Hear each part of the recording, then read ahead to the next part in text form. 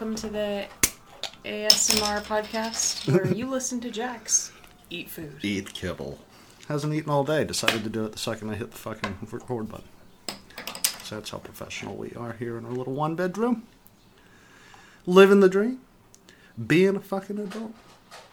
Thanks, Jax. You could just keep the food over there instead of carrying it in your mouth. That would be preferable. All that wasted money on his raised food bowl. Comes and drops it on the floor.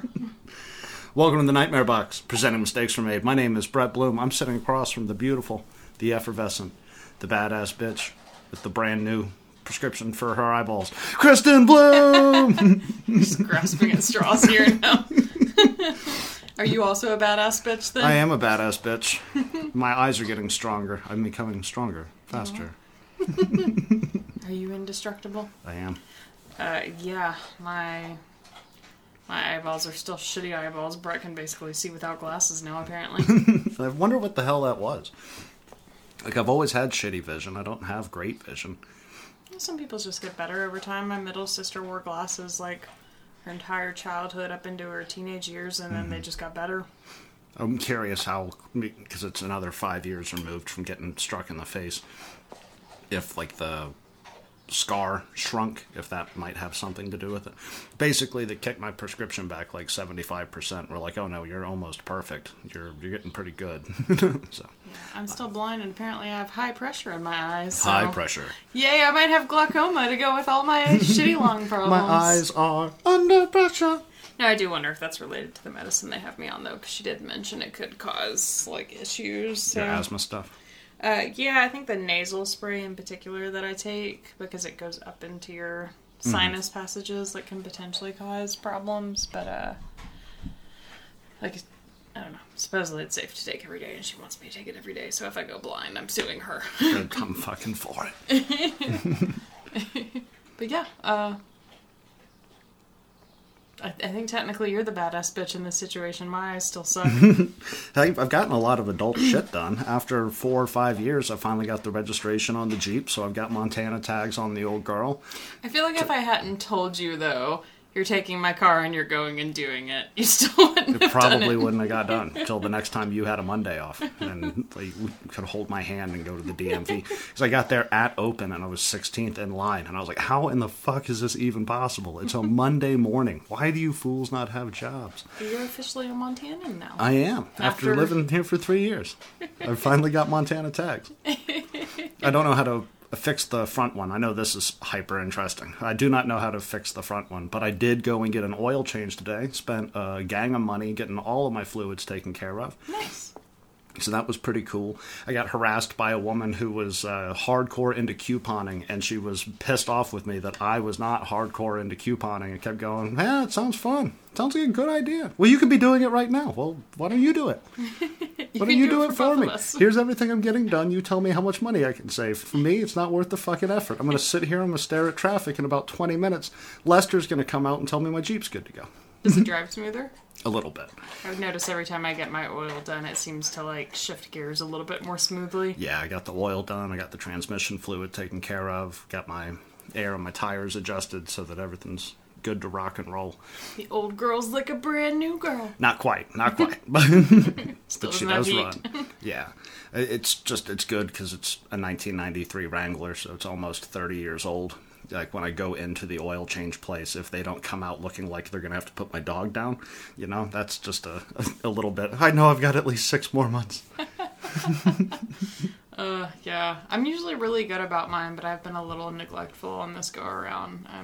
It's harder out here, because, like, in Nashville, you know, they tell you 3 months or by whatever the mile marker is that's on the sticker. Mm-hmm. In Nashville, I would hit the mile, like, limit well before 3 months. Yeah, because so you're getting it done all the time. Yeah, I was commuting back and forth into the city, and with rush hour traffic, you'd be on the interstate for like a solid hour, just sitting. And yeah, out here, like 6 months will go by before I hit the mile thing, so I've been pushing it a bit, because like they say you don't necessarily have to get it done every 3 months if you're not driving it as much, so it's like, maybe we'll go a couple of months longer. Yeah. And this go around, I think it's been longer than 6 months, so I should probably get it done. Well, I went, instead of 3,000, I went 6,000 miles, but the Jeep hardly ever goes above 30 miles an hour because I work at the end of the street where Kristen and I it's like 2 miles down the road, but it's all 35 miles an hour through there, so I'm not being rough on it. She never hits the interstate. And when they opened up my transfer case, it was pretty much like, yeah, everything's good to go. You were still filled to the fucking brim, but you got new fluid, so you're ready to rock. Nice. So I'm not burning too much shit up in there. Proud of you for being an adult. I try, man, and I applied for a job at the library. You may go, is Brett going to be a librarian? No, but they did open up some security guard positions, and that gets me in the library. So well, you're also going to drop off your application at that bookstore. I am going to do that. Now that you can Jeep around town. Yeah, Jeep. I can drive places. I've not been driving downtown because I did not want to meet any police officers. Because at a certain point, there's no excuse. Yeah, and you were far past that point. I gave you the paperwork to send in for your tags a year ago. It's like, what's going on here? It's like, I hate the state and I don't understand why I'm doing this. But they gave you the permanent tag option, so now you never have to do it again. Not for the Jeep, yeah. So that was good. And it was cheaper than what you had to do. Yeah, which is not fair. Not fair, because my car is 9 years old. Yeah, not 30. Well, okay, but mine's probably better for the environment than yours is. Definitely better for the environment. My exhaust is blue. But got all that handled. That was just over the break, but we've been watching a bunch of movies. We've watched a few because life has been particularly stressful. So sometimes it's good to just sit on the couch, pour a bottle of wine, and watch some movie from the 90s that I'm never going to watch again. But we watched some really good ones and one really bad one. So we're going to start... Had a bit of a film battle. Yeah, the second one is the really bad one, so I'm not going to hold you guys too long on that. But let's talk about the very first one that we did, which was my pick. Kristen's pick. And what was that pick, my love? The Negotiator. The Negotiator. Featuring... Samuel Jackson and Kevin Spacey. Kevin Spacey. And he's going to come back up later in the episode. What'd you think? How did it hold up? I like it. I mean, there were definitely... And I feel like that's true of a lot of older movies. There are points where, like, either the action or the dialogue or something is a little bit cheesy. Mm-hmm. But yeah, no, I think it held up pretty well. There was a lot of stuff I didn't really necessarily remember, but I don't know. I enjoyed watching it again. Yeah, it was awesome seeing like a peak Samuel Jackson, like in that age bracket where he was making all of his great movies, being able to see one that I've never seen. He didn't get a single motherfucker. He got one. Remember? Because he gave the first motherfucker to the white guy, and then he says it when he's pissed off when the SWAT team tries to come in, and he's like screaming into the radio. And I was like, he dropped a motherfucker! But there were like 2 motherfuckers in the whole movie, as opposed to around the same time, I believe Pulp Fiction would have been like a year or 2 in either direction from when that one came out, and motherfuckers every other word out of his mouth. And Kevin Spacey, who... Performed well in the movie. That is how we're going to say it. But Kristen and I kept pausing it, just being like, why, Kevin? Why did you ruin this legacy?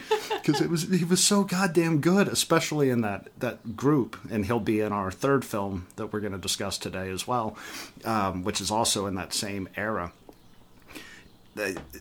I'm not even going to touch. Everybody knows. He was a phenomenally talented actor, though. Yeah, phenomenally talented actor. And it's something that I didn't... Well, I think I knew, but I never paid conscious attention to. Even playing against Jackson in The Negotiator. Not to say that Jackson isn't an incredible actor in his own right, because he for sure is. Spacey does this thing where it doesn't feel like he's reading it off of a script at all. Like, it feels like a natural flow of his character. If you're a good actor, that should be the case for everyone. It should be, but it's not, because the second movie we get into here in a minute. Like, there wasn't a scene in The Negotiator where I was like, oh, that's Kevin Spacey, being Kevin Spacey-ish. Like, you could say with Samuel L. Jackson. You're like, oh, that's Samuel L. Jackson playing blah. Kevin seemed, at least back then, to blend into whoever he was. I wonder if Kevin Spacey's a method actor at all. I would imagine so. He seems like someone who would walk around his home, like, still trying to be that character. Well, after all the shit with the House of Cards and he dropped those creepy-ass commercials in character, it wouldn't surprise me if he definitely does that. Because Was he a Juilliard guy? Do you know his background? I don't know. But you googly. Yeah, because I know that he did a couple of those Shakespearean plays when he was younger. Jax, lay down. Jax, no. Yeah, he did a lot of... I mean, I've seen quite a few of his films. He did a lot of really good ones, like especially when he was younger. Especially in those 90s periods, because you get He seven... did go to Juilliard. I'm a goddamn G. Yeah. So we got Juilliard. Like in that same time frame, we get him in Seven, where, I mean, there is a Kevin Spacey delivery style, like he's always kind of that awkward, there's something going on dark inside of his brain, in every single character he seems to play. But I don't know if I'm explaining it right. I think in that Alien movie, which I feel like it's called like K-Pax or something, I can't remember what it's called. Yeah, it is called K-Pax. His character isn't a bad guy that I can remember. I haven't seen that movie in years, and like his awkward style like works for that because he comes across like very naive and innocent. Because it's like, oh, like I'm not from here, like what's going on? But I don't know. Yeah, I don't know. It's a shame. He was a really good actor. Phenomenal actor, and God damn it, Kevin Spacey. We'll talk about you again here in a minute. Fuck you. And then to pay Kristen back for the beautiful performance that was Kevin Spacey playing with Samuel L. Jackson in The Negotiator. And I'm not proud of this. And you thought it was going to be good. I don't think I said it was good. I said I remembered liking it when it came out in like 2006. Which would have made me 14, Still 15. questionable. Watching TV on a small 32, bulb TV. I'm not here for your excuses, sir. And it was the Four Brothers. Mark really Wahlberg and that guy from the band with Fergie, Andre 3000. The band with Fergie. Yeah, no, it was really, really, really, really, really, really bad. I mean, 2-star Tuesday level bad. I think what I remembered were the car chases, which I didn't realize back then were CGI, because I didn't know anything about CGI. The car chases just looked cool to my naive mind. The premise, which I stand by, I like the premise. This like group of adopted kids, their adoptive mother gets murdered. They go home to try to figure out who it is, and as we said about a quarter of the way into the movie, where Mark's like, why would they do this? And I was like, I think it's to piss off Mark Wahlberg. Well, we never really established either, though. Unless, I don't know, we'd had a few drinks, to be fair. But yeah, like they established that they definitely purposely killed the old lady. The cat is attacking my It's all desk. falling apart. They definitely like say that, but they never really clearly established why. Like, as far as I could tell, it was because the bad guys were giving her son, who was trying to be a stand-up businessman, a hard time, and she went down there and said, "You stop that!" And they were like, "We got to kill her now." She must die. This is Detroit. That's the only logical solution. It's like she's literally this is the only business deal happening in Detroit in 2006. She didn't have like any pull in the city. Like, a lot of people liked her because she fostered a lot of kids, but it wasn't like she was like a congresswoman. Like, she didn't have any kind of authority. Just a little old lady being nice to kids. Like, basically just went, "Stop picking on my kid," and they were like, "Gotta die." Well, I mean, it opened promising as fuck for me, because I didn't realize that she got killed immediately. I thought that was like 15 minutes in or whatever. But the scene with the little kid that's, stealing the candy bar or whatever it is, like they're pretending to call the police and, teaching him this moral lesson type thing. I was like, well, that's such a sweet character. And then as she's the only good part of the movie, if you really think back on it. Yeah. At the dinner scene when, she's a hallucination to everybody. I don't know, though. There was that one part where she's talking to the kid that's kind of the outcast that ends up getting killed. Mm-hmm. And she's talking about his tattoos and stuff. Or no, it's the other one. She's talking to the... Fuck. I don't remember the one with the Latina girl. Maybe, yeah. Mm-hmm. But she's talking about all his tattoos. And then she, like, pulls her shoulder down and shows hers and kind of seductively winks at him. And I was like, ooh, are you hitting on your son? Get out of here, you horny ghost. I mean, he's not literally her son, but that's weird. Yeah, and It was a little too seductive for me. And I remember that shootout where the dude with the ski mask, I remember that being a lot more dramatic, and that kid having a lot more fight in him. Dumb. So dumb. He's just laying on the ground shouting whatever Marky Mark's character's name is. Just bleeding out with the most gusto ever. We finally get to the bad guy, and so now we've got to de-arm and have a fist fight on the ice. This entire time we've been shooting at each other, but now's time for the fucking all-American fist fight cliche. It was not good. It was not good. No, I can't believe... Well, I mean, yeah, I guess you were 14. I was a 14-year-old boy. CGI was probably fairly new. I can't believe you didn't realize that wasn't straight CGI, though. I was like, man, that doesn't even look real. Well, I don't remember... Back then, like, a lot of the action movies, I guess, had CGI, you know? Like, I can't tell you what scenes in Fast and the Furious, but I'm sure Fast and the Furious is full of it. I can't tell you... CGI's gotten a lot better, too, though. But back then, it's like when you play an old video game on the the PlayStation 2 or whatever. And you get a cutscene. You get a cutscene, and you're like, I remember this going, wow, they've almost nailed complete and total realism. And then you realize nobody in Grand Theft Auto Vice City has gaps between their fingers, and you're like, oh no, he's just holding onto a pistol with a block in his hand. Or like GoldenEye, where the AK-47 literally looks like a pencil, and you're just pointing it at people. Yeah, I think... because you usually have pretty solid recommendations, like outside of our intentional 2-star picks, that might be the worst movie that you've ever sincerely recommended. I don't in stand all by the time that I've known you. I don't stand by it, and it was an unnecessary 140 minutes long, or however, like it was. And there was like so much like weird cutaways. An hour 40, not 140 minutes. It was 84 years. It was 84 years. Can you imagine if it was 2 hours and 20 minutes long? I would have shot myself. I was gonna say I would have shot you.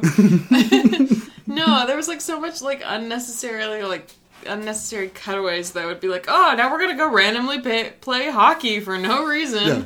So you can feel like you're emotionally connecting with these characters. Yeah, I know that this whole community is traumatized by a murder across the street in this bodega, but why don't I take a loaded firearm into a high school, walk out and start pulling the trigger, and then go, all right, well, it's been nice talking to you guys. I know you've all seen my face. I know that there's a string of murders going on. But this is Detroit. We don't talk to the cops. Also, I realized this almost immediately after the movie, but I don't think I brought it up to you. So, whenever dude goes to, like, pick up Sofia Vergara because he decides he wants to hook up with her, they're running half-dressed out of the house like they're being chased by her boyfriend. Yeah. And he asks how, like, serious the two of them are or something like that. I can't remember. But, like, it very much implies that they're being chased by this dude because he caught them fucking. Yeah.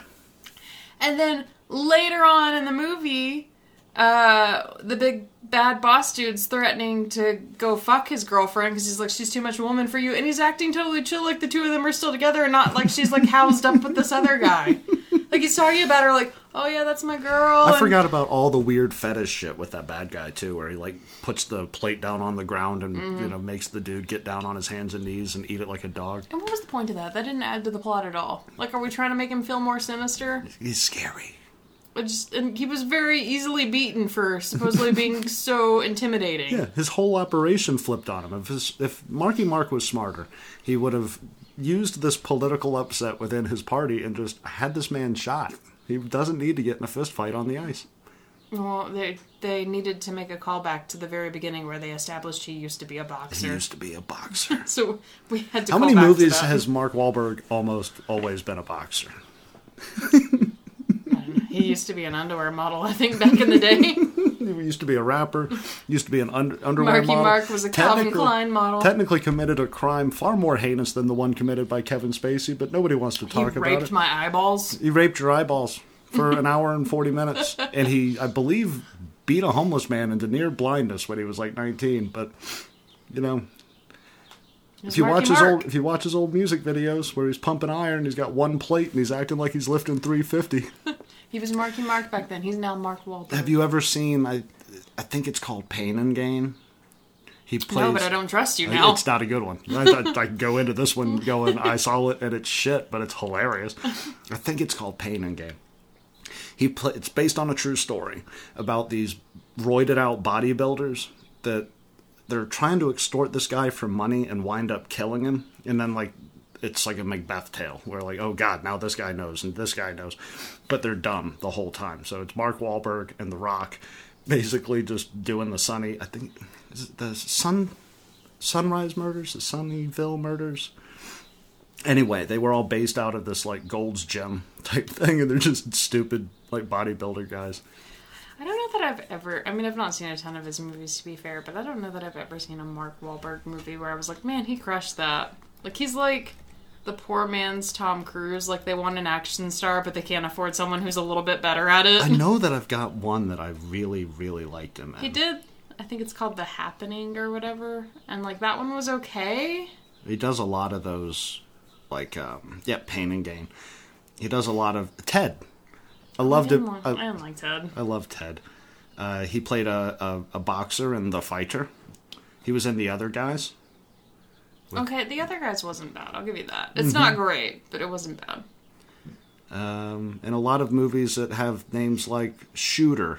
He was in the new Transformer movies, but I don't think I ever saw the ones he was in. He was in The Departed, which I didn't remember him being in The Departed. Huh, yeah, I didn't know that. Maybe that one's good. We gotta give that one a go just to see if we can salvage Marky Mark's name. He was in some sort of a biop about Manny Pacquiao. Okay, how have we turned this podcast into a Mark Wahlberg? It's the Mark Wahlberg hour. Let's go, let me see here if I can compare his career to Kevin Spacey's. Why Kevin Spacey's? I feel Because like he's more on par with like a Tom I'm going to Cruise move or to someone. our third movie. Kevin of the Spacey does day. thrillers. Mark Wahlberg does action films. Kevin Spacey was in a lot of movies. I'm going through an active list here. He was in The Negotiator, which we just talked about. Oh, what a coincidence. He was in A Time to Kill. He was in Seven, which is maybe one of the greatest thrillers of all time. And right around the time, if you remember, Seven came out in 1995. There was this movie that we watched just the other night that also came out that same year. You were trying so hard for like a smooth segue. For Mark Wahlberg into Kevin Spacey. Trying so hard. Not only did he play the deranged psychopathic serial killer from the movie Seven, but he played the role of the witness. He played Verbal. He played Verbal in The Usual Motherfucking Suspects. I don't think that's the name of it. The Usual Suspects. Kaiser Soze. I have seen that before, but I hadn't seen it in a really long time. I really didn't remember any of it. Mm-hmm. I remembered the huge reveal, and I knew that it had something to do with a shooting on a boat, but I couldn't remember everything that tied the gang I together. remembered the reveal specifically because I remember the shot of the feet. Yeah. Like, I remembered that, so like When he before it corrects even... his limp. Yeah, even before they showed it, I was like, oh, I know that's going to happen. I remember that, but that was about the only part I really remembered. What'd you make of it? It was good. It's another one where, like, I feel like the timing's a bit weird in some of these older movies. Like, I feel like they segue off from the main story sometimes to add, like, filler plot points that don't really feel necessary. Yeah. So I think it's more effective in Usual Suspects than The Negotiator. Because they are trying to draw this big, confusing net. So here's Verbal. Verbal's the lone survivor of this massive shootout who can lead them to their man, Kaiser Soze.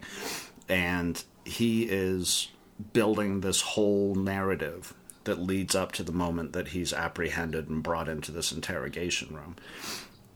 And so those, like, other plot points kind of fill out these characters, which, spoiler alert, turn out not to be all real people. yeah, I was. He's building the myth of Kaiser, so we need to jump off as an audience to believe that Kaiser is this separate entity. I was a bit confused though because the opening sequence shows. What is that character's name that has the cream suit? What's his name?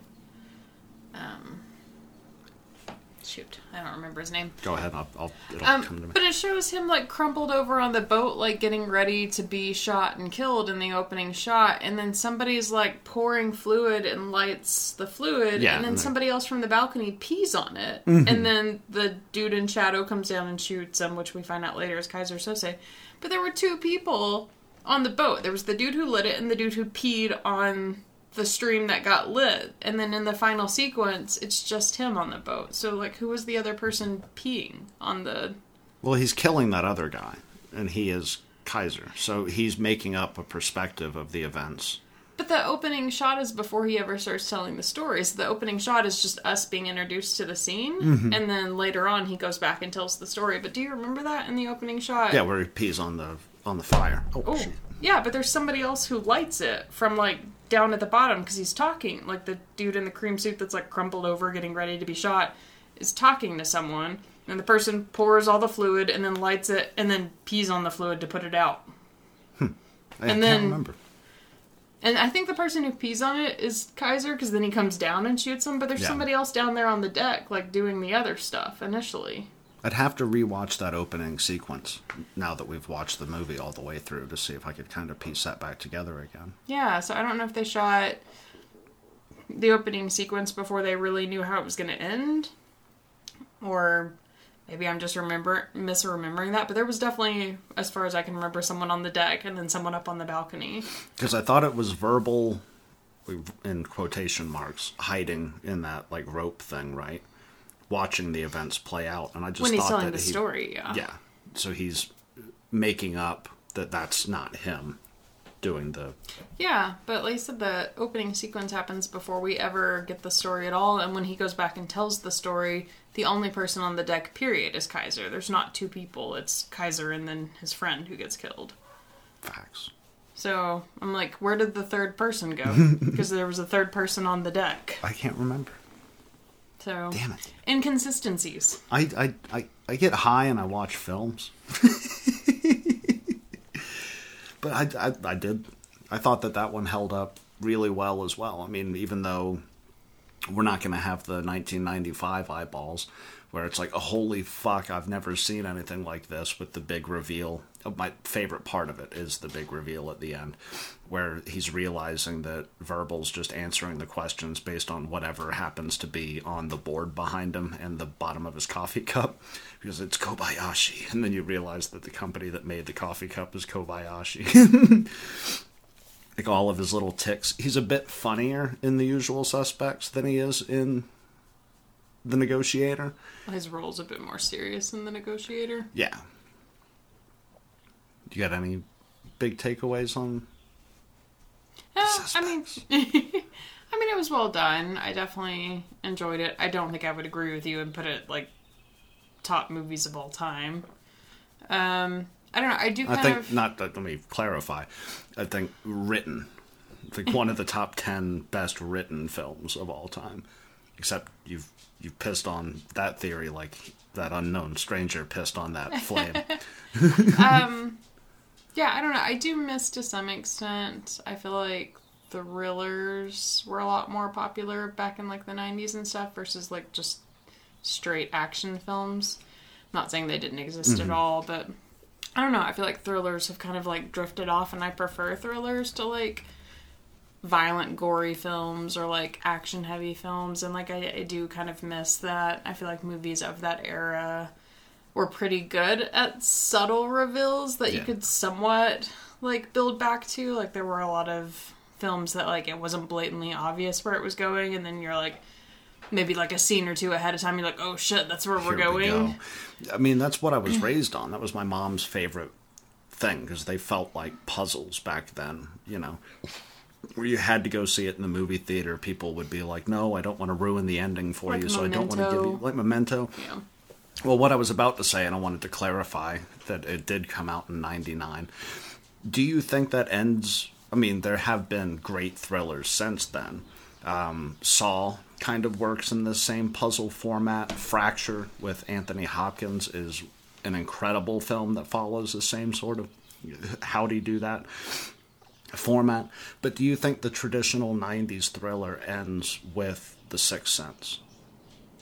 Oh, I mean, I don't know. I don't know film timelines well enough to try to... It is 1999. So, like, technically, like, that generation, but I mean, like, that point of...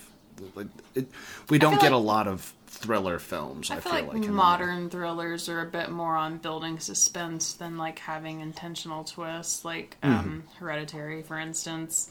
The big moment happens at the very beginning. And then the rest of it's just kind of this weird, confusing tension. Yeah. I've been thinking of Ending Things was similar. Like, it was just this confusing, like, tension that, like, made you feel anxious. And, like, I enjoy those type of movies, too. And I liked both of those movies. But it's not the same mapped out kind of. Where it makes you feel uncomfortable. But, like, the original Saw, like, if you watched it at the time, as, you know, I did, and I presume you did somewhere around the time it came out, when he gets up off the floor and then you get that cut sequence that puts the movie together with all the missing context, and then you can literally just hit play, rewatch it again, and you'll see how they've been giving you the answer the entire time. Yeah. So you don't feel tricked. Like, I don't like feeling tricked by a movie. I like going, oh, if I was paying attention, I would have pieced this to this to this. And my favorite feeling is when I come up with, like, a side theory. Like, a lot of times Kristen and I will pause it and we'll be like, so what do we think is going on here? And I'll have a wildly different, you know, third act imagined in my head. Yours are always a bit out there, though. Yeah. You're like, he's Jesus. And I'm like, no, he's not. It's the second coming. It's the second coming of Christ. I know the end of Dogma.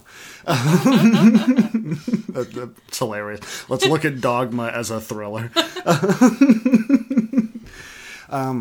But that's my favorite part about it is, you know, it's not a whodunit mystery, you know, like a Sherlock Holmes story or something like that. But it's like, okay, let's pretend that I don't know the big reveal at the end of Suspects.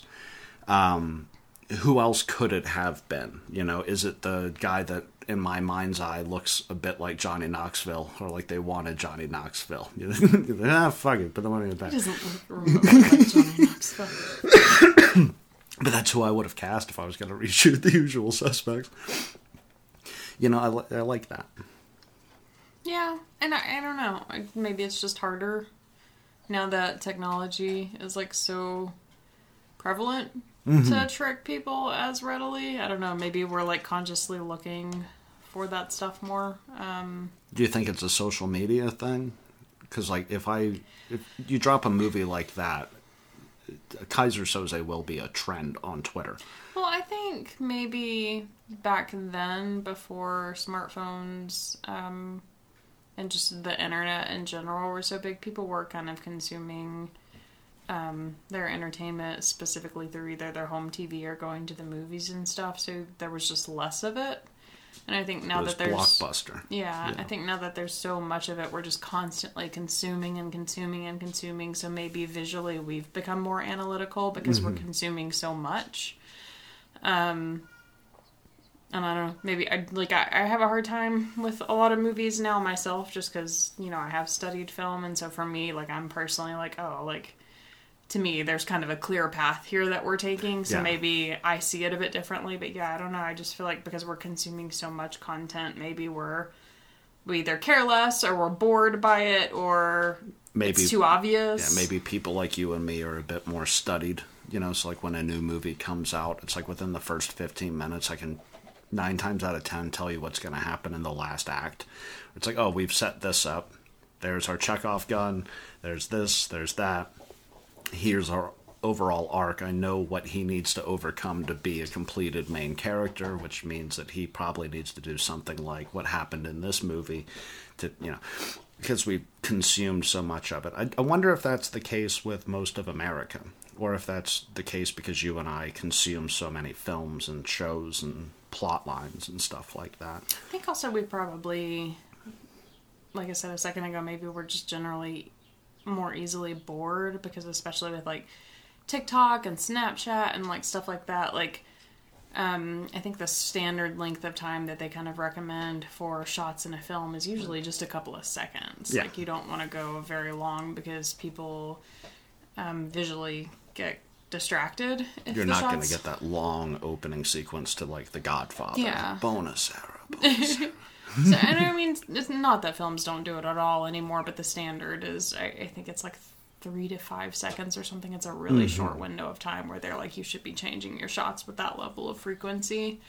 And I think maybe with like Snapchat and TikTok and stuff, we're just a lot more easily bored. So, like, even with the last movie we watched, like, I found myself a little bit bored because the setup was so long. Yeah. And I was like, I knew how it ended. I remembered the ending, but I was like, why are we taking so long to get there? Yeah, that's the point that I wanted to make similar. And I'll let you introduce the last movie that we watched. But basically, I knew where we were going. You right? Yeah. Jax is eating his bone behind me. They're just determined to be annoying today. I knew where the film was going, and I had a pretty good idea of how the film was going to end before they finished setting it up.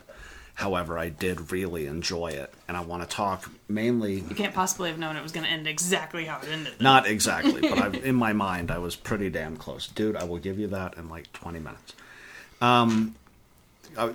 Going into the last film, which I think is apropos to be the last one that we talk about today, not only story, but performance, and most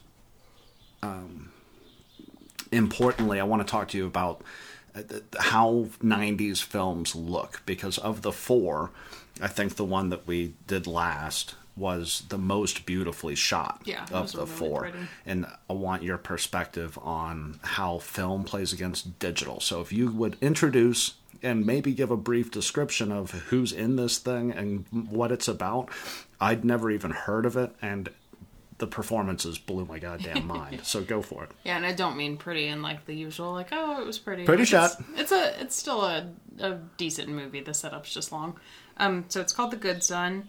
The two main actors are Macaulay Culkin and Elijah Wood, and they're both children in this film. They're probably like 10. Maybe 10. Yeah, they're both very young.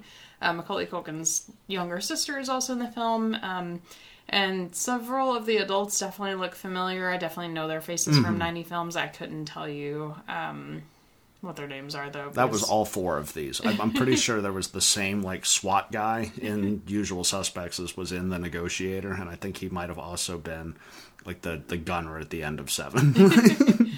But yeah, I mean, to be honest, Elijah Wood and Macaulay Culkin steal this movie anyway. But the premise is basically Elijah Wood's mother dies of a disease. They don't really elaborate on it. And his dad is a pretty prominent businessman, I guess, and he has some deal in Tokyo that he was trying to finish. And his... I'm not entirely sure who's related to who. I'm assuming Well, I think the dad was related to the dad in Macaulay's household. I think that was his brother. Okay. So I think we're cousins. Okay. I knew there was like a brother-sister relationship, but I didn't know if the sisters were family, or, if the dads, or if the moms were sisters, or if the dads were brothers, or if the dad was related to the mother of the other family. Might be the dead mom's brother. Yeah, I have no idea. Something like that, yeah. But either way, these families are connected in that level where, like, the parents are siblings in some form, and the children are then cousins. So Elijah Wood goes to stay with his aunt and uncle and his cousins because his dad needs to go out of the country for a little bit. And he's very freshly grieving the death of his mother, so he kind of attaches to this, basically replacement mother figure. And Macaulay's character is just fucking psycho. Very jealous, very, early signs of gonna be a serial killer. Yeah. Like, hurts animals, drowned his baby brother because he was obsessed with, I guess, being the center of attention. Basically, he was furious that his mom gave his baby brother his old toy and couldn't accept it. And then Elijah's character starts bonding with Macaulay's younger sister, so then he tries to kill his younger sister, and then eventually tries to kill his own mother because he doesn't want to share his own mother. Yeah. But yeah, just a very, very slow setup to get to that. Like, there's a lot of backstory. Yeah, like they beat you over the head with Macaulay Culkin's kids a little fucked up. I'm sorry. I didn't mean to interrupt you. No, I was just agreeing with you. Oh. Why are you being awkward? The animals stress you out? No, I'm fine. The first thing that hits me is how little has Elijah Wood's face changed since 1992 or however long ago that was. Yeah, he's basically still the exact same person. His acting style is the exact same. And they feel like tiny adults. Like, at no point do they feel like kids, because this would have been made around the same time as, say, like a Home Alone. But it's not that same, like, innocent, he's a kid playing a kid. It feels like he's a kid playing, like, somebody I would see Anthony Hopkins play in a movie. And I think it's interesting with Macaulay in particular, because even in Home Alone, where he's, like, not a bad guy at all, he comes across very devious. Yeah. And, like, for such a young person to, like, have that level of presence, but in this movie, he's, like, legit, like, evil. Mm-hmm. And, like, he has this little Barbie doll angelic face. So, like, when they're doing, like, close-ups of him, and, like, he just looks like a little doll. Mm-hmm. But then he's saying shit, and you're like, why is that shit coming out of that face? When he drops the word fuck, I imagine it would have shut the theater down. Like how he pulls out the cigarette, and he actually looks like he's done it before. Like Elijah Wood's, like, convincingly, like, what the hell is this? Just doe-eyed and fucking, what's going on here? Yeah, and, like, he legit looks like he's smoked before. So, yeah, it is the more beautiful of the two films. I knew early in, I had, speaking of, like, my side quests that I take with the writing, like, this thing in my head where it looked like he was trying to convince the parents that Elijah was the insane one. And I thought maybe we were going to run this angle where he finds a way to kill Elijah, and then almost a fade to black with the angelic Macaulay Culkin. Am I saying that right? Macaulay Culkin. Is left to grow up. I figured that's the angle we were going. I envisioned mom's suicide. It's what I thought was going to happen, because I kept cutting to this beautiful shot of her standing out on, like, a plateau overlooking the ocean where the final battle does indeed happen. But I thought that the chaos between the kids was going to drive her to kill herself, as opposed to what actually winds up going down at the end of the film. But there are a lot of these beautiful, like, really wide scenic shots. And as you pointed out, they're done on a different kind of camera. Like, they're not the digital that we're used to today. Did they have the digital back then, do you know? Or is that film that we're looking at? I would say that was definitely shot on film for sure. I don't know when we, like, definitively made the shift to digital cameras, to be honest. And there are still people to this day that try to film stuff on film. It's just so expensive. I am curious, though, if it was remastered, because whenever we looked up the trailer was set towards, that square kind of setup that films or TVs back then were. Like, I don't think widescreens existed at all back then, so I was expecting it to be smaller like that, and they've resized it at the very least to fit a widescreen, and I can't imagine that to some extent it wouldn't have been remastered if they were going to go through that trouble. Mm-hmm. So I do wonder when we come across these movies that are, like, clearly older, that have been redone to accommodate widescreens, if they didn't go in and remaster the actual footage, because yeah, I was a little surprised by how beautiful it looked. What was it The Godfather 2 that I rewatched? That I rented it on Amazon, and it's in HD now, and I was like, holy hell, like, the frame rate's been corrected. Yeah. I was like, it just feels a lot glossier. But because it's a remaster, in particular with shadows, which I want to get to with The Good Son as well, Coppola had this beautiful understanding of that film, like, grainy shadow thing that he could move characters inside and outside of, that felt like a void that you'd almost, like, blur into a painting kind of situation, that was not lost in the HD. It's not as smooth in a weird way because it's not as grainy, but the impact of the shadow remains. And there was one scene in particular, one of the nighttime scenes where the mother's involved, and there's this shadow that's on the wall, and it looks more natural than stuff that happens now. Like, we try to up the contrast on shadows too much in, like, modern day film, and this was like a soft gray, and I was like, oh, you never see that particular color. Is that film related, or is that a change in the way that we light rooms? Do you know? I feel like, and I could be wrong, I feel like digital cameras, especially because, like, sensors have gotten better and we've developed a lot of technology in that area, can just see better in lower light. Mm-hmm. So, like, filmmakers that are trying to do these dramatic shadows and stuff like that will push them a bit further because the sensor can read that low light, and, like, yeah, you might kind of just see a silhouette of someone moving in the shadow, but you can still see it. So that 90s and before was almost like, how can we manipulate the shadow because we can't see into it, so we'll work around the shadow. And I mean, too, with film, you get the one shot at it, and if you use up all the film that you have... I never think about that. I was like, why can't you just refeed it? Yeah, no, if you use up all the film you have, that's that. So I feel like... filmmakers probably were less inclined to take those kind of risks also. You want to make sure, how terrible would that be to film a full day worth of work and then you find out later on that you can't see anything in any of the shots. Either completely blown out or way too dark. Yeah, because in the moment, all you have is the viewfinder you're looking through. You can't see the actual print of it. So filmmakers back in the day were a lot more scientific about lighting and, like, very particular about...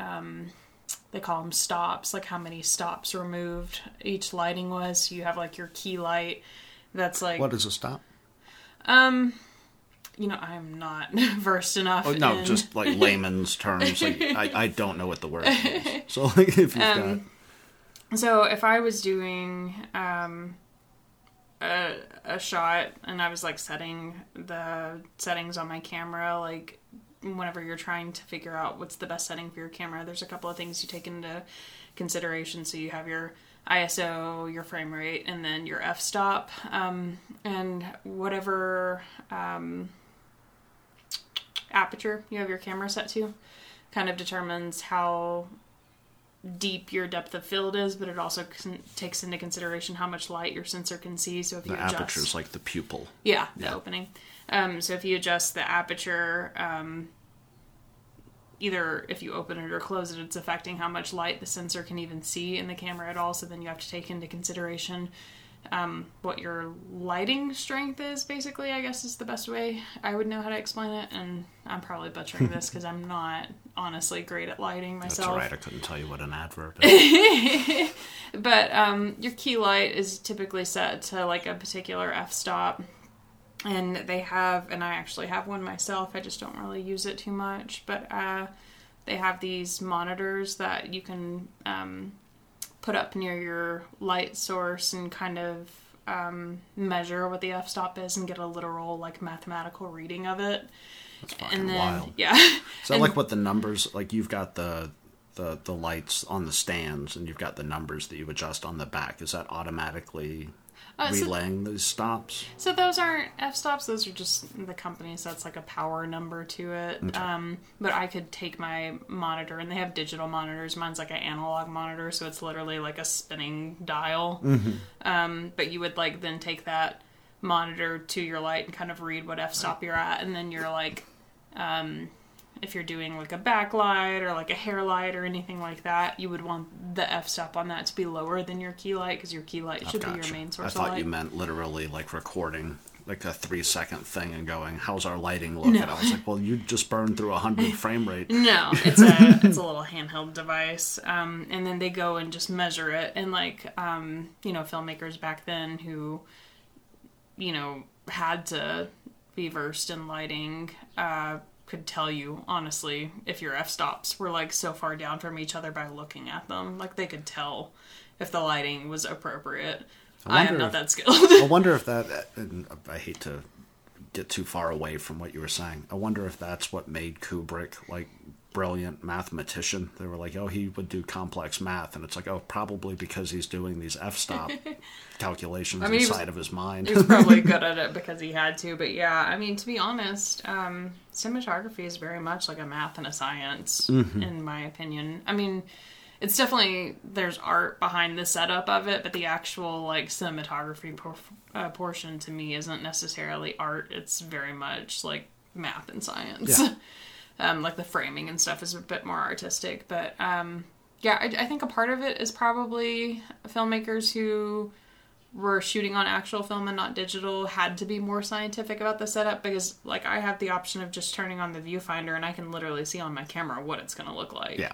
And that doesn't burn any footage, and I don't even have to hit record. I can just turn it on and be like, that's what it looks like. We'll start when I'm ready. Whereas opposed to they used to have to look through their camera lens, and then they're like, well, this might or might not be what actually goes into the film. Yeah, exactly. So we might get sun damage, we might get, any level of...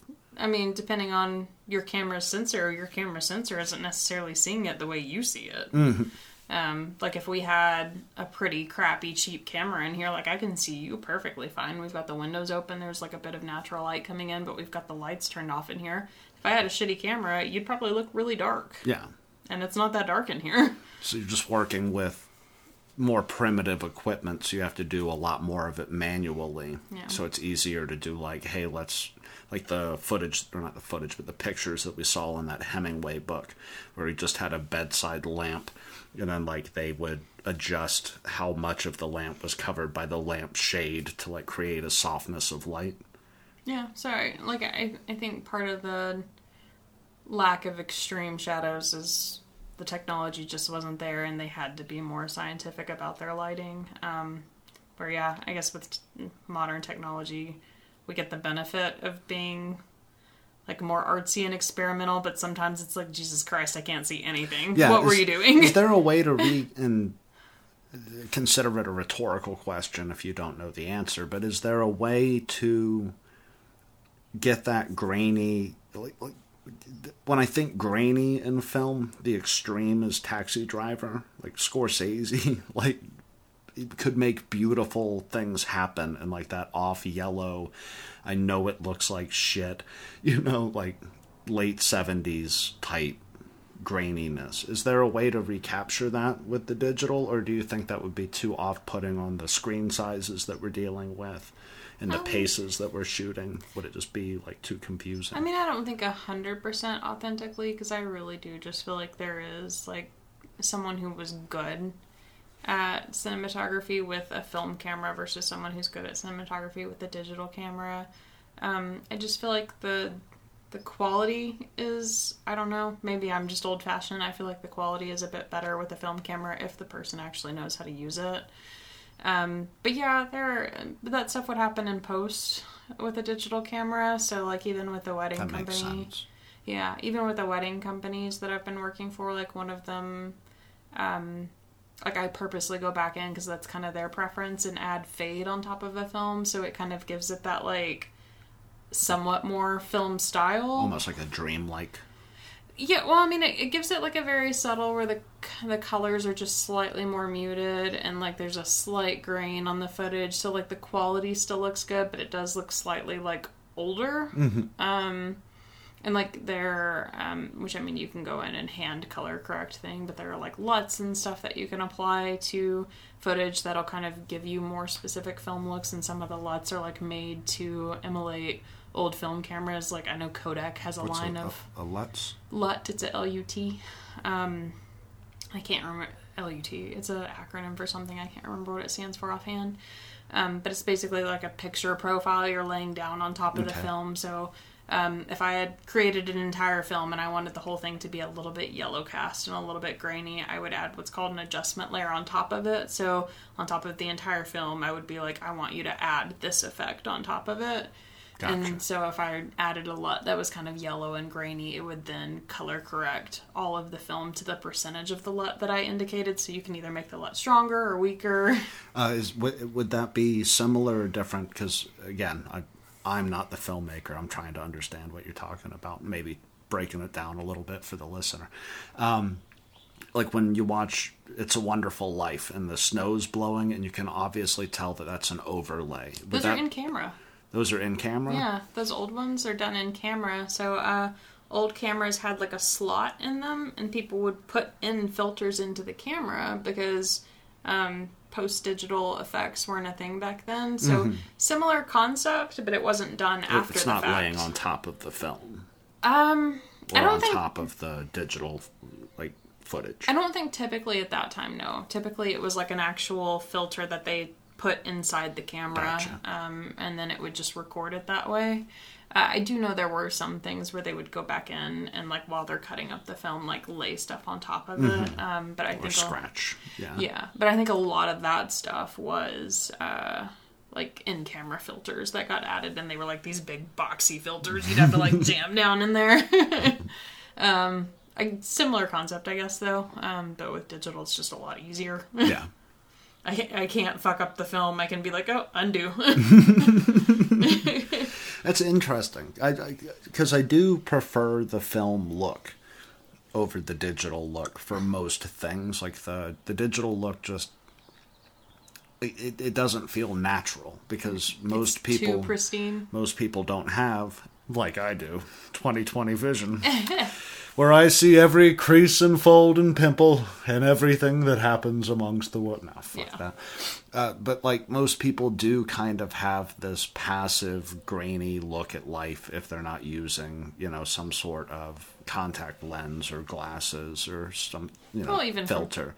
Even from back here, like your every individual pore isn't like clearly in focus to me. I'd Exactly. have to get in your face. So like it feels more natural with these 90s films that we watched and these early 2000 films, even where I know that Four Brothers was not shot on film. That was probably shot on like an early digital.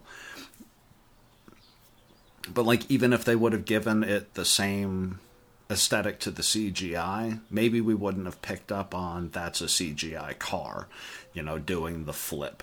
Or they saved a shitload of money because they didn't actually have to crash a Monte Carlo.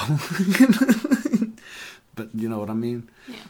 So, like, it's been interesting this week watching these older set films and how much more superior the 90s ones were to this one particular one. Granted, I'm sure I could find a really good movie from 2006 without even having to look that hard, where I could be like, no, this one still, holds up because story went this way, the way it was shot went this way, it was gorgeous done this way.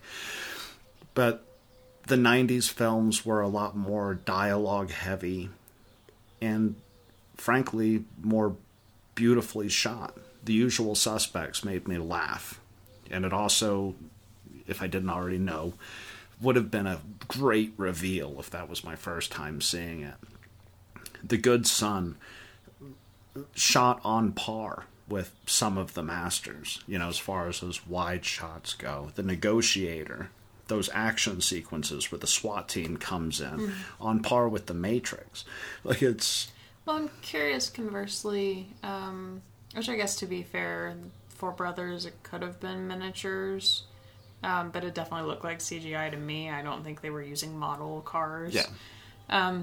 But conversely, I'm curious how in The Negotiator they blew out the window, and then... I know that. And then in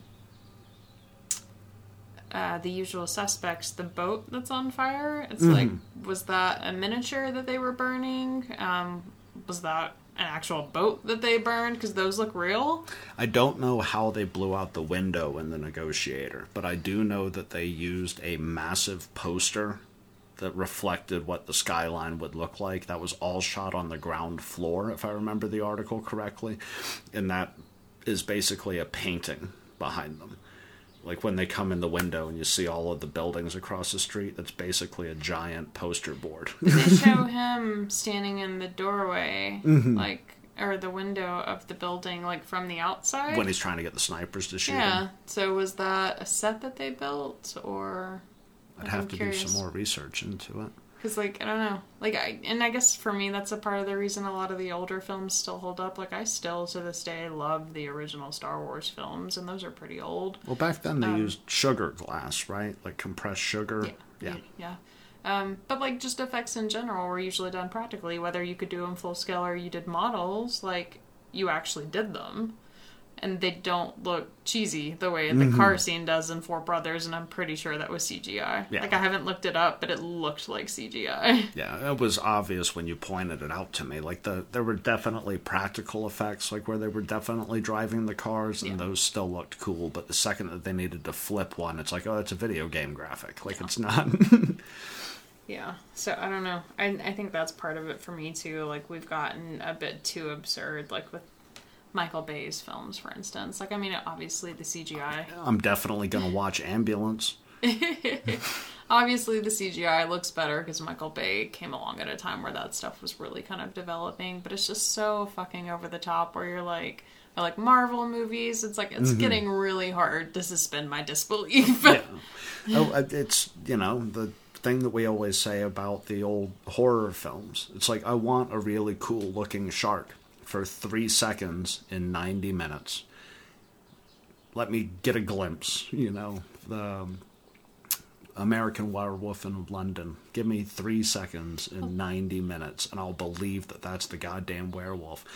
But if you're going to flip a Monte Carlo in slow motion, get a Monte Carlo. Well, the hilarious thing with Jaws is he wanted it in the movie more, and he was scared when they said no. And it just kept malfunctioning. It's like, we can't use any of this footage. And so what happened is we learned this beautiful lesson.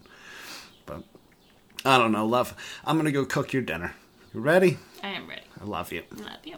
And I love you guys. And hopefully this one didn't get corrupted like last week's episode. Bye, bye, bye, bye, bye. I wish I knew a 90s song. I wish I knew a Marky Mark song. That would be better. That would have been the shit. Why didn't I think about that? I could have just used it in the outro.